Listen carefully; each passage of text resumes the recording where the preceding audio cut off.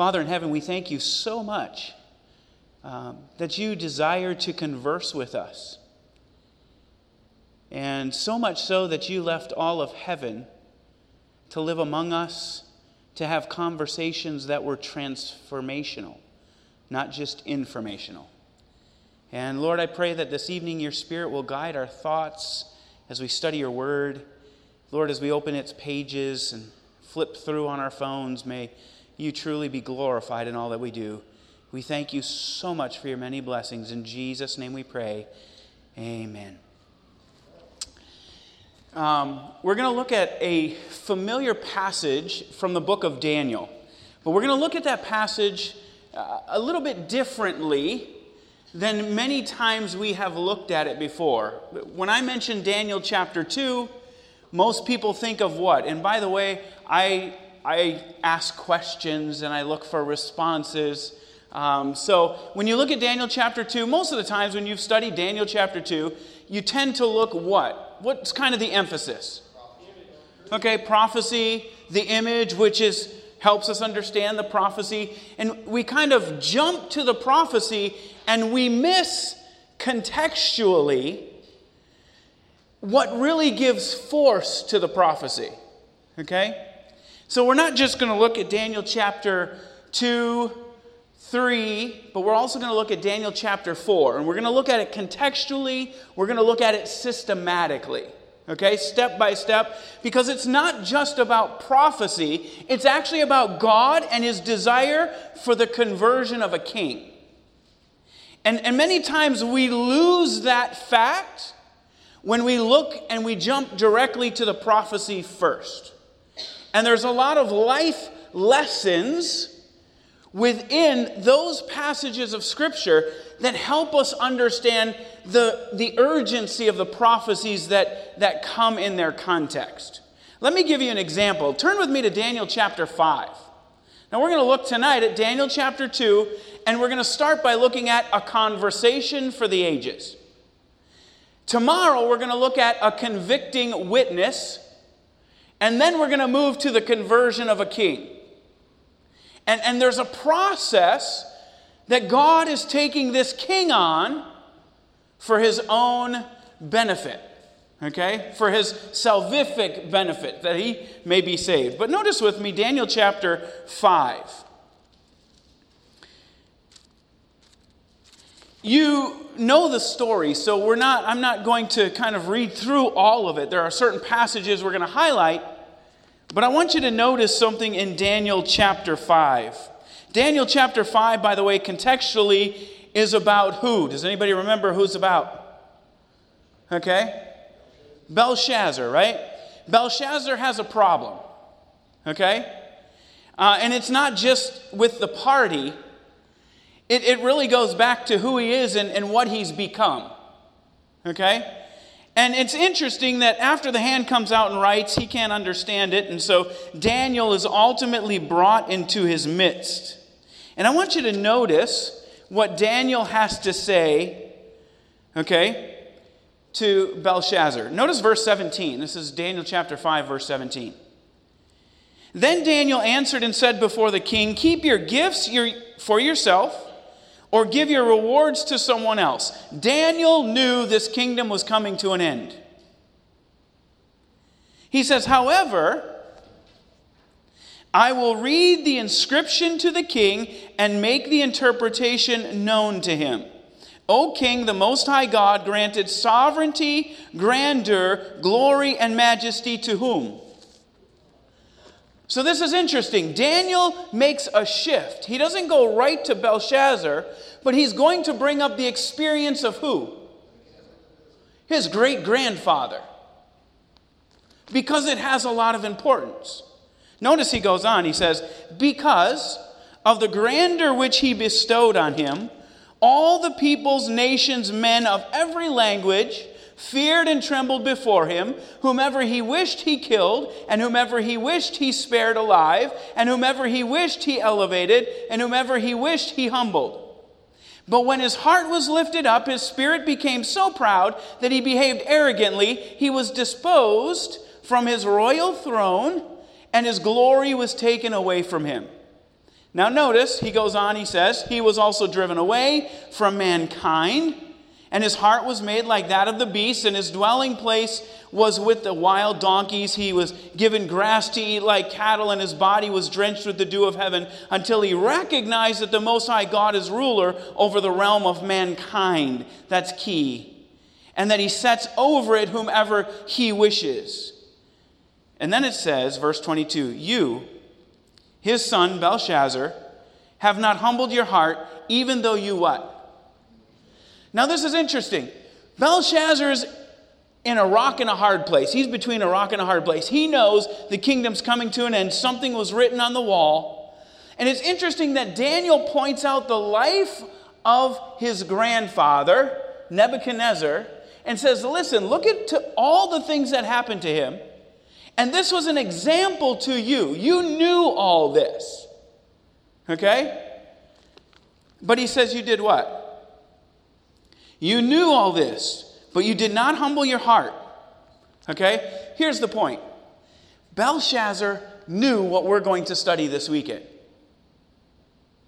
But here's the thing. It doesn't matter what you know. It matters about what you do with what you know. Okay? He knew everything that happened to Nebuchadnezzar, but he didn't do anything with that knowledge. So in this series this weekend, believe it or not, we have a choice. We're going to learn some of the things that Belshazzar had learned in relationship to how God specifically dealt with Nebuchadnezzar. And we're going to be in the same place that Belshazzar is by the end of it. What are you going to do with that information? Okay?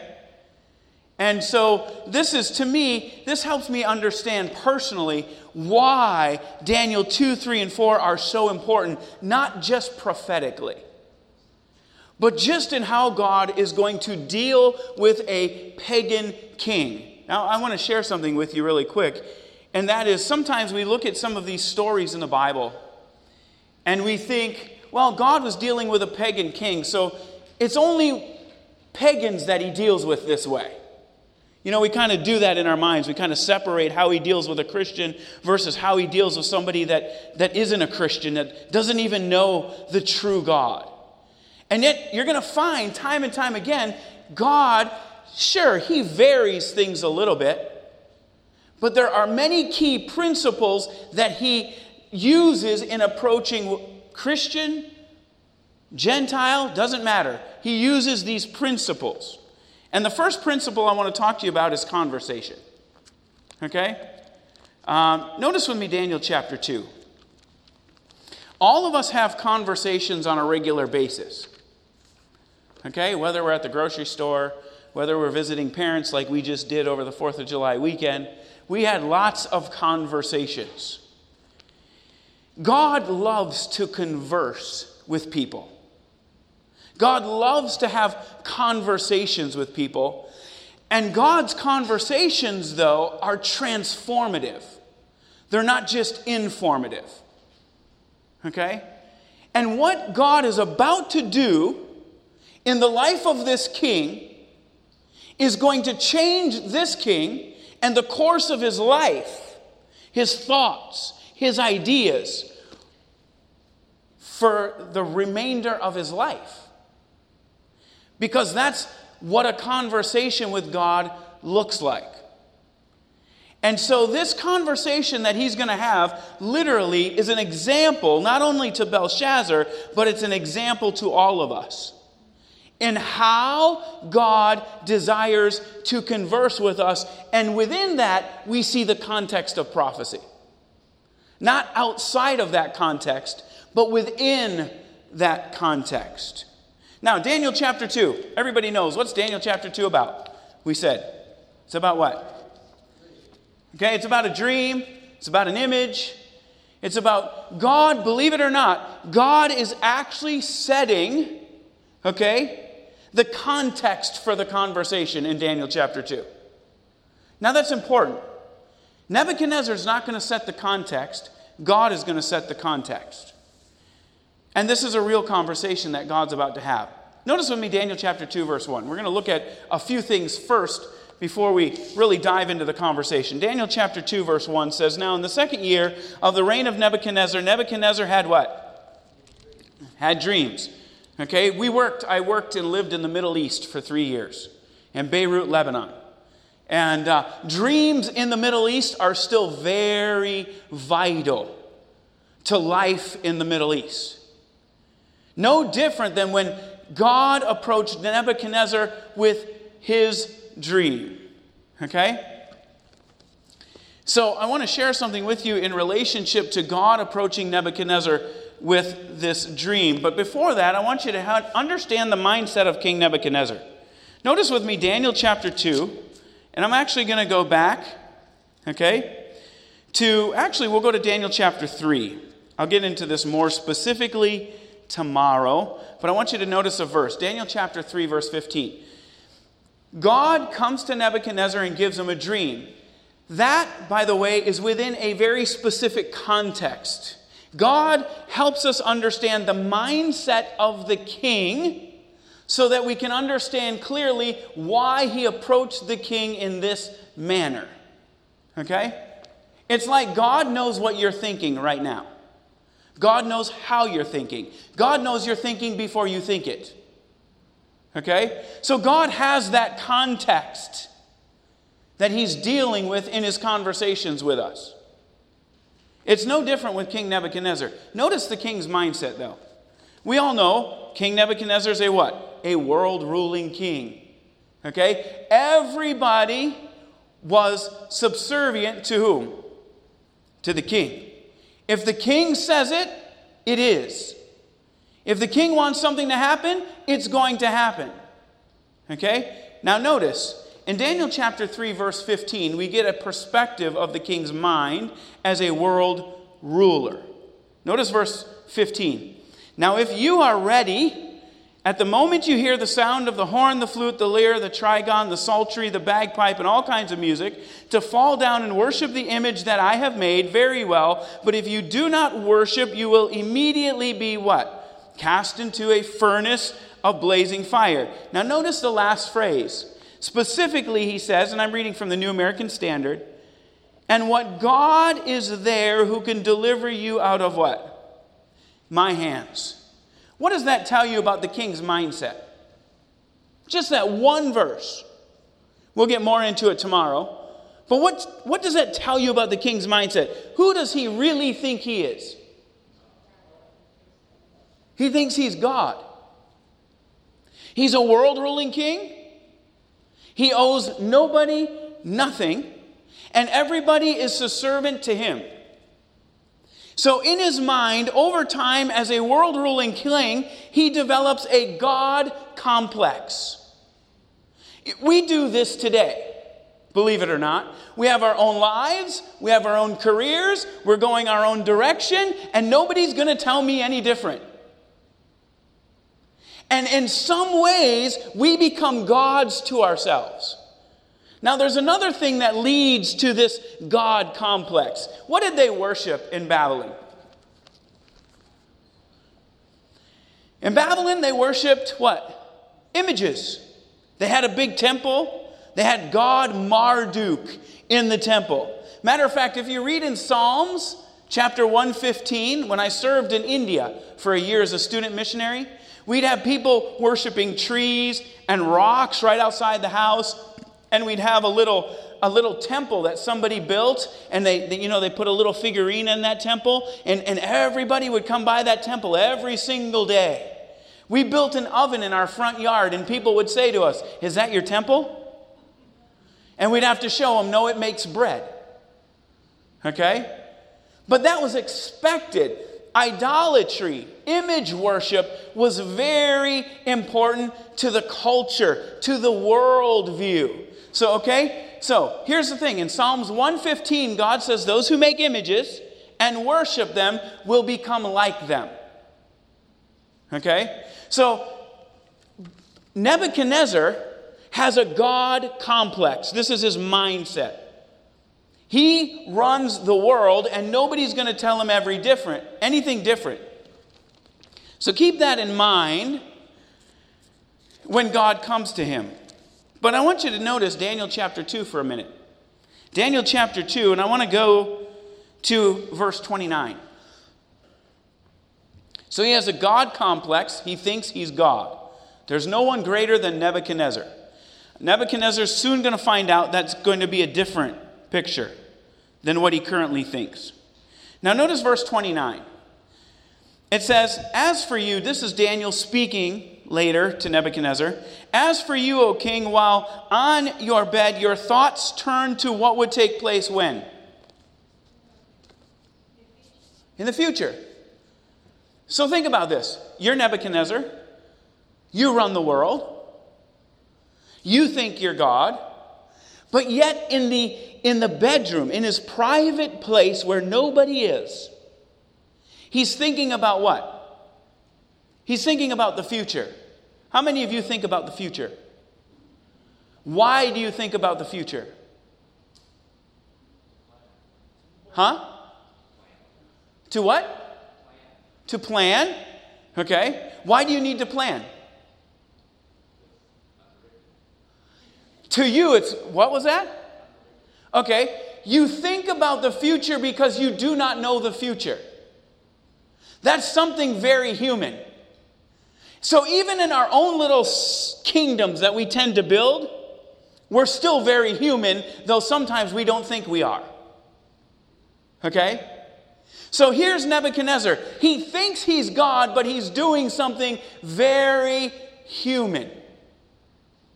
He's thinking about what? The future. So this is the perfect opportunity for God to introduce himself to Nebuchadnezzar. Oftentimes, God introduces himself to us when we're in those moments of humanity, when we know and recognize we're only what? Human. Is a perfect opportunity for God to begin a conversation with us. Okay, so Nebuchadnezzar thinks he's God, but he's in his bedroom doing something very human. He's thinking about his kingdom, and he's making plans, and he's thinking about the future because he doesn't know it. So it's in that context, follow, it's in that context that God says, now let me introduce myself to you for who I am. Now notice how God introduces himself. Daniel chapter 2, verse 1. Understanding the mindset of the king, God is now going to introduce himself to the king while the king is thinking about the future which he doesn't know. Yet he still thinks he's God. It says, now in the second year of the reign of Nebuchadnezzar, Nebuchadnezzar had what? Dreams. So God is going to introduce himself to the king through what means? Through dream. Okay? Now, a dream's important, but a dream is just the beginning. It's to get the king's attention. Okay? Let me give you an example of this. Turn with me to Exodus chapter 3. God doesn't just do this with pagans. God often, even with Christians, he has to get our attention. So many times he uses sometimes nature to get our attention. Sometimes he uses our own experience to get our attention. Sometimes he uses history to get our attention. Okay? Notice with me Exodus chapter 3. I love this example. Exodus chapter 3 is all about Moses. Remember Moses? 40 years, right? He's preparing for ministry. Actually, for him, he's just taking care of the sheep. But the time comes where God has to get his attention. So what does God do to get his attention? I love this. Notice verse 2. It says, the angel of the Lord appeared to him in a blazing fire from the midst of a what? Of a bush. And then he goes on and says, and he looked, and behold, the bush was burning with fire, yet the bush was what? Not consumed. Think about it. Would God get your attention if you walked out of this building and you saw all those bushes on fire, but they weren't burning? Would you just have to look? Or could you just walk on by? No, I've seen that before. Okay? God oftentimes, to start a conversation, has to grab our attention. Okay? Just like Moses, taking care of the sheep. God has to get his attention. Burning bush, nature. God used nature to get his attention. But notice in Exodus chapter 3 that God doesn't leave it there. Notice verse 3 says, "So Moses said, I must turn aside now and see this marvelous sight, why the bush is not burned. As soon as Moses turns aside, God speaks. God now converses. But God had to get his attention first, so that clearly he was going to listen to what God had to say. So how is God going to get Nebuchadnezzar's attention so that Nebuchadnezzar ultimately will enter into a conversation with the king? Notice with me Daniel chapter 2. He dreamed a dream. And the Bible specifically says that did he remember the dream? No, he didn't remember the dream. And matter of fact, the dream was so what? That it woke him from his sleep. Okay? He was troubled. Something within that dream troubled Nebuchadnezzar. In other words, God was getting Nebuchadnezzar's attention so that God could have a transformative conversation with the king. In his mercy, he does this. Okay? In Daniel chapter 2, notice the dream really quick. We're all familiar with it, but I'll just read through it. It says, "You, O king, were looking, and behold, there was a single great statue, and the statue was large and of extraordinary splendor. It was standing in front of you, and its appearance was awesome. The head of that statue was made of fine gold, its breast and its arms of silver, its belly and its thighs of bronze, its legs of iron, its feet partly of iron and partly of clay. You continued looking until a stone was cut out." Notice this. Make a mental note of this. It was cut out with what? Without hands. That is really significant.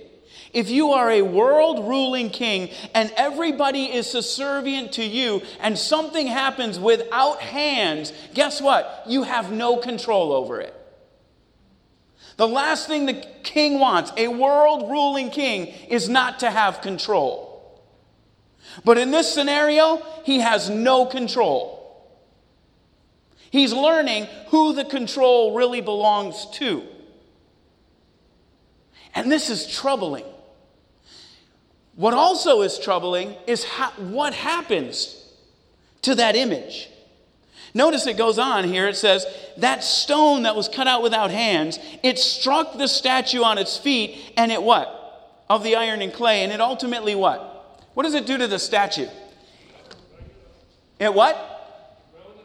It grinds it up. Now think about this for a moment. Let's go through the scenario for a little bit. You're a world-ruling king. Everything you are to have control over. You now have a dream that, by the way, centers around what you worship.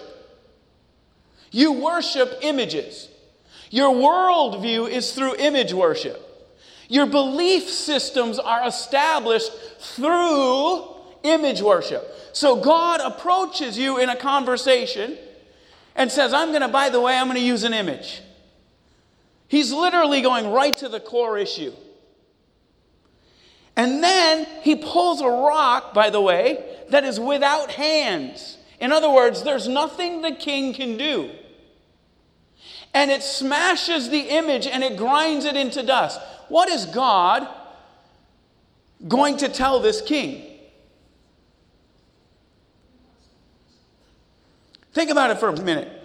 If all you see the world through image worship, and your belief systems are established on image worship, if the image is destroyed, what is God in essence telling you? Everything you believe in, everything you see, the lens you see through, it's literally but dust. And by the way, a wind just comes along and it's gone. Now let me ask you, if God showed you that that's what your life was right now, would it get your attention? If God came and said, listen, everything you're standing on, everything you believe in is but dust. And by the way, you have no control over it. And you're the world ruling king. I think you would wake up struggling from that kind of dream. As a matter of fact, so much so that you would be just like the king and you'd be like, what? I want answers. I want answers. I want to understand this because everything that I've learned, everything that I know, everything that's made me who I am, by the way, God to myself, has literally been reduced to nothing. This is how God is beginning the conversation. Okay? Now, what I love about this is that God's in the business of taking from nothing and making it something. When you look at the world that He created, it was created from what? Nothing. God is in the business of taking things in a point of nothingness and making them something. But oftentimes, what He has to do is He has to reduce some things to nothing so that He can make them everything He wants to make them. Are you following? This is what He's doing in the mind of the king. Believe it or not, God is clearly getting in the mind of this king. He's already in mind. Just through this process. Okay? So the king wakes up. Now here's the thing. Let me mention something. The reason why I mentioned nature earlier, in Scripture, there are two principles in dealing with revelation. And we don't have time to go over them. But clearly, there's general revelation and there's specific revelation. Okay? General revelation is general because it doesn't have any speech or language connected to it to make it specific. Okay? Let me give you an example. Go to Psalms 19. Notice with me Psalms 19. Psalms 19.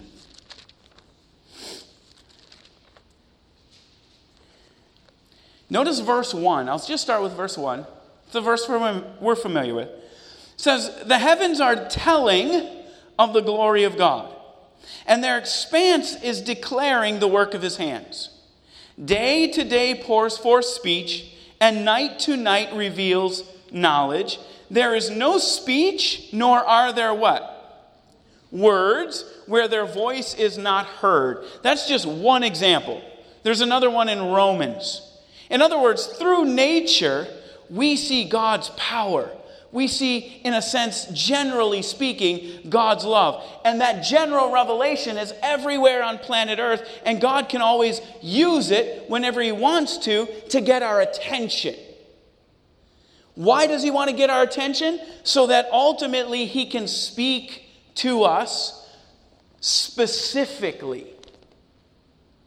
He gets us to the place where we're ready to listen to Him specifically. And He's doing this with Nebuchadnezzar. This is the example. And He does it throughout Scripture in a lot of different places we could take a look at. So through the dream, which is general revelation, He clearly gets the king's attention. But the king doesn't understand, okay, what specifically the dream means. But God has clearly gotten his what? His attention. Right? I mean, literally everything that he's standing on in his mind is like nothing. God's telling him it's nothing. Okay? So he wakes up and he's like, I need to know. You know, sometimes you read books like that. I got done reading a book called I Dared to Call Him Father when we were working in the Middle East. And there's this woman who high-ranking officer, or her husband was, in the Pakistani government. And she has a dream. But she doesn't know specifically what the dream means. And so the book is about her journey in coming to the Word of God. To specific revelation. And really finding answers for what that dream was. What was that dream given for? Clearly to get her attention. And it set her out on a journey to find answers. And that's where God wants all of us. He wants us on a journey, asking questions, finding answers, and looking to Him ultimately. He'll lead us through the process to Him, who ultimately has the answers. See, notice with me Daniel chapter 2 again. So he wakes up, he wants to know the dream. Notice it says, then the Chaldeans, by the way. So what does he do? He goes to those closest to him. He goes to the wise men. It says, then the Chaldeans spoke to the king in Aramaic, O king, live forever. Tell the dream to your servants, and we will declare the interpretation. Okay? So ultimately Nebuchadnezzar goes to his closest friends, the wise men. Now the wise men should have the answer. They need to have the dream and they need to have the interpretation. But what ultimately takes place? There's a conversation that takes place between them. God is listening. And in the process, they come to a realization. The realization is the realization we all need to come to. Notice with me verse 10 of Daniel chapter 2. It says, the Chaldeans answered the king and said, there is not a man on earth who can declare the matter for the king. I love how God is so gracious and He's so merciful. He gives him this troubling dream that literally is in his head. His whole world has been shattered through this dream. And then God, in His mercy, gives him the opportunity to go to the wise men. But in the end, the wise men only exalt who? This is outside of us. He literally goes to these wise men, and these wise men ultimately point him back to the need for someone other than man to help him with his issues. That's the bottom line. So God takes away his worldview, He takes away his belief system, and He ultimately, in the end, takes away all the things he knows. And leaves him standing there with what? Nothing. Have you ever been in a place like that? Where God has literally taken everything away. And you are standing there with nothing. I want to tell you something. Those are some of the best times of my life. Because God is in the business of taking from nothing and making it something. But many times He has to get us to the place of nothing before something can happen. And He's literally doing this with the king. He's getting him to the place where the king is going to be all ears and not very much mouth. You know, my dad would always say to me, you have 2 ears and what? 1 mouth. Which means we need to be able to listen more than we speak. But oftentimes when we approach God, we talk all the time. We ask question after question after question. How many times have you ever in your own personal Bible study stopped to let God ask you the questions? It's a whole different scenario when that happens. Let me give you one example. Turn with me to Job. Powerful example.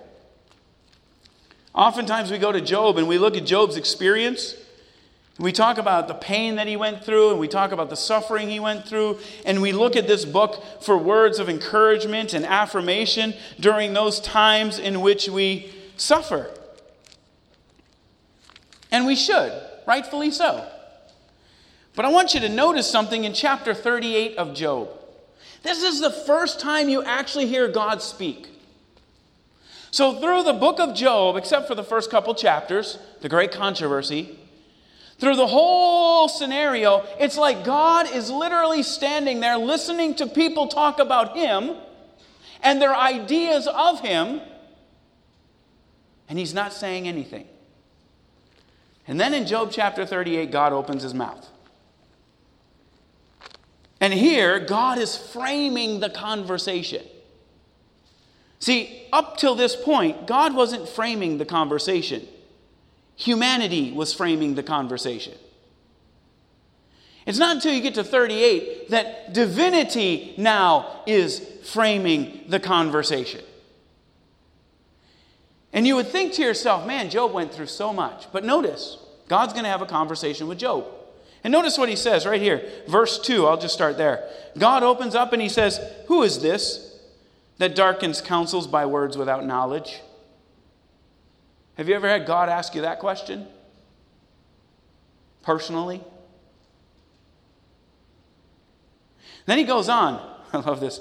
Now gird up your loins like a man, and I will ask you, and you instruct me. And what does God do? Through the next 2 or 3 chapters, he's asking question after question after question. And does Job have an answer? No. Job doesn't have an answer. Matter of fact, Job tells of his experience. Notice Job chapter 42. But this is where a real transformative conversation with God takes place. It says, Job answered the Lord and said, I know that you can do all things, and that no purpose of yours can be thwarted. Who is this that hides counsel without knowledge? Therefore I have declared that which I did not understand. That's powerful. Things too wonderful for me which I did not know. Who does that sound like? If you read Psalms 139, David comes to the same conclusion. He says, such things, this knowledge, it is too wonderful for me, and I cannot attain to it. He comes to the same place in his life. But it's the place God wanted him to be so that he could do something greater with him. Verse 4, hear now and I will speak, and I will ask you and you instruct me. I have heard of you by the hearing of the ear, but now my eye sees you. It's one thing to hear, it's another thing to see. See God moving, see God leading, see God guiding, not just sitting and hearing it from everybody else, but actually seeing it for yourself. Therefore I retract and I repent in dust and ashes. So Job literally comes to the same place that Nebuchadnezzar is being brought to.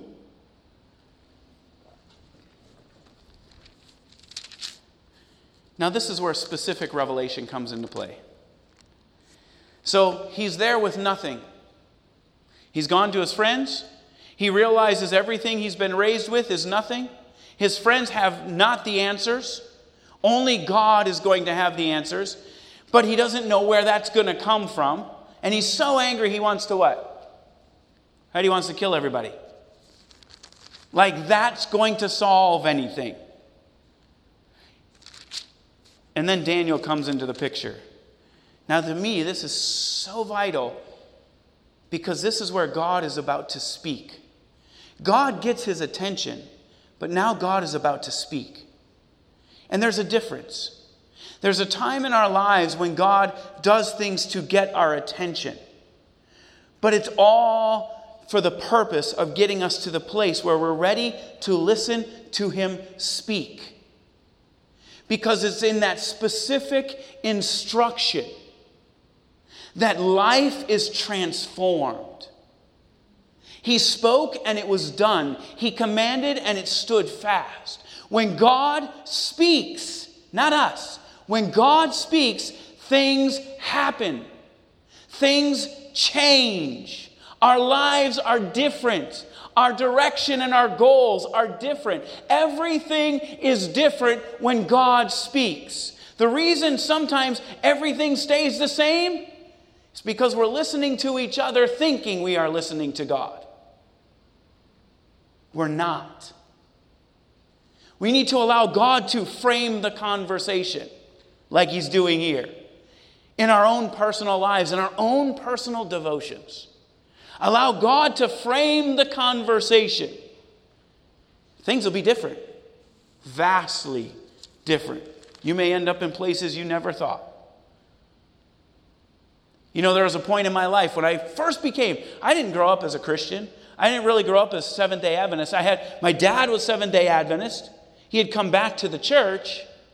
But I really didn't have anything involved with it until I visited my dad on weekends.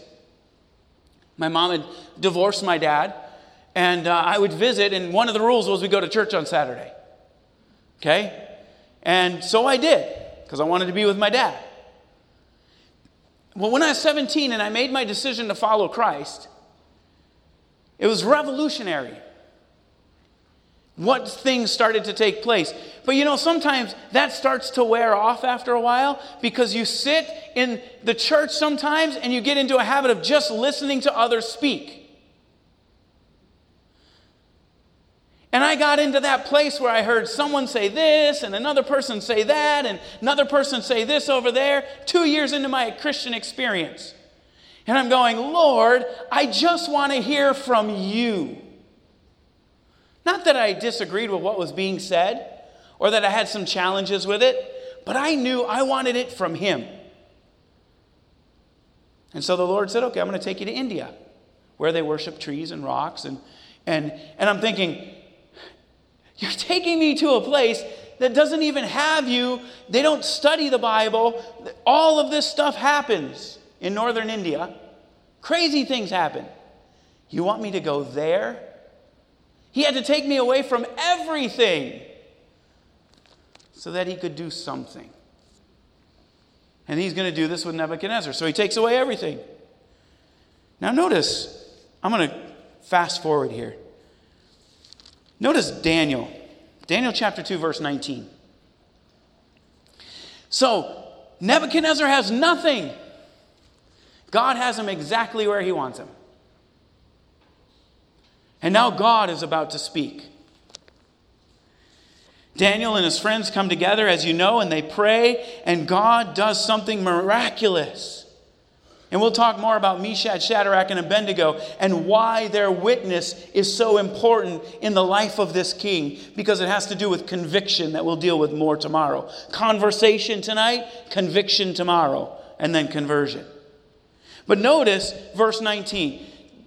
Daniel has the answer. Then the mystery was revealed to Daniel in a what? A night vision.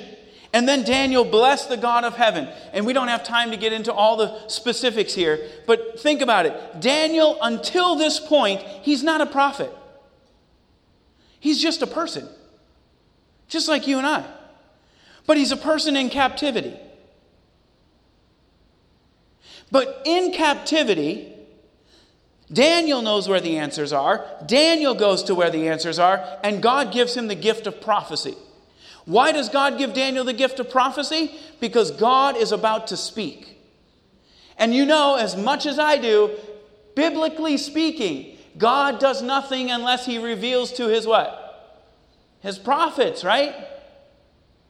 Those things that he wants revealed. He's going to share it with the prophets, and the prophets become what? His mouthpiece, so to speak, in a sense. So Daniel is given the gift of prophecy for the very purpose, for our benefit, but then and there it was for the king's benefit, so that the king could get the specific revelation.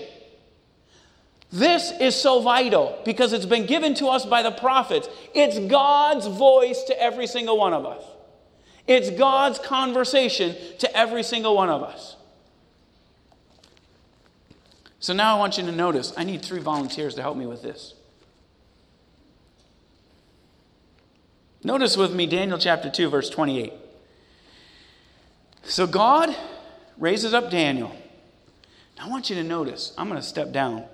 I need 3 wonderful volunteers. Before I even read this, I want you to notice this.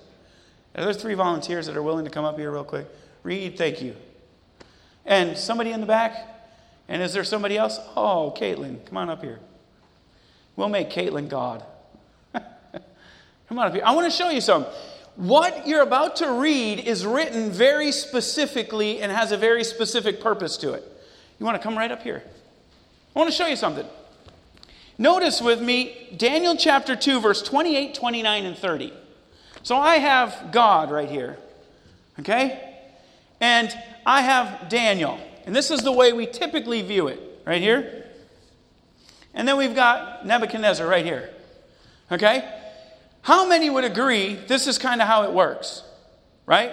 God raises up the prophet speaks for God. The prophet is speaking to whom? Nebuchadnezzar. But is that really the way it's given to us? Notice with me Daniel chapter 2, verse 28, 29, and 30.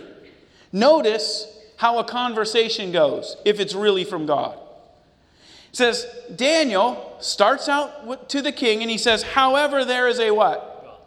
There's a God. So who's first? God. Then, notice verse 29. He says, as for who? You, king. So who's that? Help me out here. King. So actually, it goes like this. Okay? God to me. Now, what's next? Look at verse 30. He says what? But as for Daniel is here. Why is this important? You tell me, why is this important? Because the message for the general as prophecy also implies personally Daniel. Yeah, it applies personally to Daniel. But think about it. If God approaches you with a dream, who is it really between the conversation? Who should be? Only us. It's only you. Okay? God raises up Daniel and he puts Daniel on the outside. Okay? So that ultimately the king clearly understands that this is what? This is a conversation between him and whom? God. And God. So the king is actually, doesn't really, sure, he hears from Daniel. But you know, we tend to exalt Daniel. Daniel's the last one that wants to be exalted. A true prophet always wants to stand on the outside of a conversation between God and his people, not on the inside. Always on the outside. So Daniel's here. Okay? So king, get this. This is a real conversation that's taking place between God and the king is understanding this very clearly. Why? Because he has nothing else to stand on. Everything else has been taken away. Everything that he's trusted has been taken away. So this is clearly a conversation between the king and God. So the rest of Daniel is in this framework. Okay? So what the king is going to do later is a result of this, not the other way around. Okay? So this order is important. Thank you very much. So notice with me verse 28, 29, 30. We'll read it quickly. It says, however, there is a God in heaven, right, who reveals mysteries. He has made known to King Nebuchadnezzar what will take place in the latter days. He has made known to whom? To Nebuchadnezzar. Clearly, Nebuchadnezzar is learning by this language. The true God is speaking, not Daniel. Sound familiar? Think about it. 1 Thessalonians chapter 2, verse 13. Notice, I love what Paul says. 1 Thessalonians chapter 2, verse 13. All the prophets would say the same thing if they're true prophets. 1 Thessalonians chapter 2, verse 13.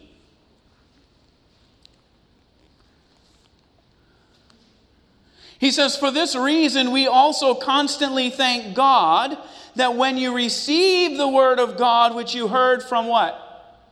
From us, you accepted it not as the word of men, but for what it really is, the word of God, which also performs its works in you who believe. The word of God performs the work in the life of the believer, not the word of Daniel, not the word of Paul, not the word of Peter. The word of God is the one that does the work in those who believe. So clearly in Daniel chapter 2, Nebuchadnezzar's, he's in the position to listen. He's in the position to hear. And now God is speaking. So what ultimately takes place? when God has a conversation with someone, where God frames the conversation. Notice what happens. Daniel chapter 2, verse 46. Daniel chapter 2, verse 46. He says, then King Nebuchadnezzar what? What'd he do? He fell on his face. Friends, and we, in our own personal Bible study time, have a real conversation with God where God is speaking and we are listening. You can't help but leave that time inside, internally, on your face. Sometimes you may be literally on your face because of what God was able to reveal to you through His Word, specifically to you. This is what king does. The king falls on his face. And notice it says, and he did homage to Daniel and gave orders to present to him an offering and fragrant incense. The king answered Daniel and said, surely your God is a God of gods. Notice, who's all the glory going to? Where is Nebuchadnezzar speaking? He's like, Daniel, great job. I really appreciate the fact that you were able to reveal this to me. The focus had nothing to do with Daniel. Daniel was out of the conversation a long time ago, and Daniel made sure of that by the way that he communicated. So clearly the king is like, your God is a God of gods, Lord of kings, and a revealer of mysteries, since you have been able to reveal this mystery. And then he goes on, by the way, Daniel at the very end. Notice verse 45. Love this. It says, so the dream is true, and its interpretation is what? Trustworthy. And Nebuchadnezzar agreed with that. Why did he agree with that? Because Nebuchadnezzar fell to his face. And he paid homage to the true God. Here's the point in this story. God is just beginning with Nebuchadnezzar. He takes away everything that he's standing on. He takes away all the people around him that he trusts or that he works with that are supposed to give him answers, realizes they can't do anything, literally strips away everything. And then God introduces his prophet, but Nebuchadnezzar's not listening to the prophet as if he's listening to a person. He's listening to who? God. God's having a conversation with the king. And it's just the two of them. Everything else has been blocked out. Now, when you get to Daniel chapter 3, you can begin to understand some of the struggles that Nebuchadnezzar goes through. Because clearly, God is in the head of Nebuchadnezzar. And that's where he should be with all of us. We should be listening to him daily. We should be taking his orders daily. We should be going the direction that he wants us to go daily. But for that to happen, many times he needs to have, all the time, a conversation with us regularly. Regularly. Those conversations, by the way, are transformative. They're not just about information. God is not giving the information to the king because he just wants him to be informed. He's preparing the king to be transformed, not just informed. We have a lot of people running around informed, but not many that are transformed.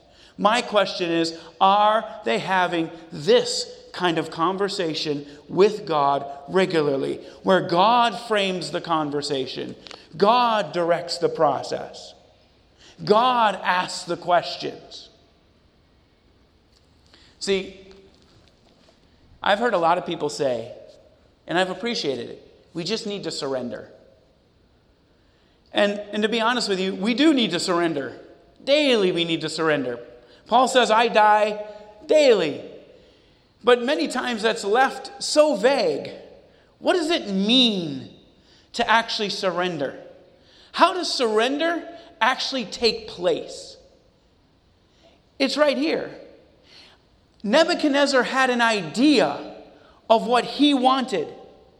And God approached Nebuchadnezzar and said, no, but this is my idea. So what you have is you have a conflict between ideas. When we study the Word of God, we bring information to it. But the thing is, and in many times as we study the Word of God, we see sometimes there's conflict. I had this idea. God's revealing to me actually that it's this way. Now I have a what? A decision to make. Which way am I going to go? Who am I going to decide? Am I going to decide to stay in my track? Or am I going to switch tracks and run his course? This is what's beginning with the life of Nebuchadnezzar. And just like us, he fights it for a little while until he can fight it no longer. And God's going to do some major things in his life because there's opportunity. And God sees it and takes advantage of it. And you know what? I want to tell you, there are people all around us that God is having conversations with on a regular basis. There are people all around us where God allows certain things in their lives. Why? To get their attention.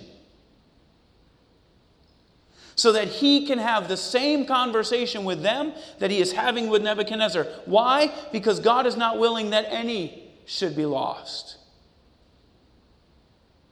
but that all can come to repentance. But if we're not having the conversation ourselves with God on a regular basis, then how can we be aware of the conversations he's having with people outside of us? It's hard. But the more we come in contact with God and have a conversation like this with him, the more we're aware of it as it's happening to other people. And God will give us the wisdom to know how to intervene, just like he gave the wisdom to Daniel to intervene in that situation for God, for his voice to be heard in the midst of that conversation. So tomorrow we're going to look at conviction and where conviction plays a role in this conversation. But let's have a word of prayer. We're going to close it this evening. Father in heaven, we thank you so much for your many blessings. Lord, every time I take a look at Daniel chapter 2, and I just think about your desire for the king's eternal salvation. The things that, Lord, you wanted to teach him that he didn't know. Things clearly opposed to your ideas. But, Lord, you had such mercy and tact. And yet you were very honest and straightforward with the king. Lord, please do that for each one of us. Lord, help us to learn to listen as we study your word. Lord, help us allow you to frame the conversation in the way that you would frame it biblically so that we can be transformed. We can be the disciples that you would have us to be. We know you're coming soon, Lord Jesus, and we know based on this dream that you're in the process of setting up a kingdom that will last forever. Lord, may we each be part of that wonderful kingdom, that eternal kingdom. Bless us as we go, and Lord, bless us as we keep your Sabbath. We thank you and we praise you in Jesus' precious and holy name we pray. Amen. This media was brought to you by Audioverse, a website dedicated to spreading God's word through free sermon audio and much more. If you would like to know more about Audioverse, or if you would like to listen to more sermons, please visit www.audioverse.org.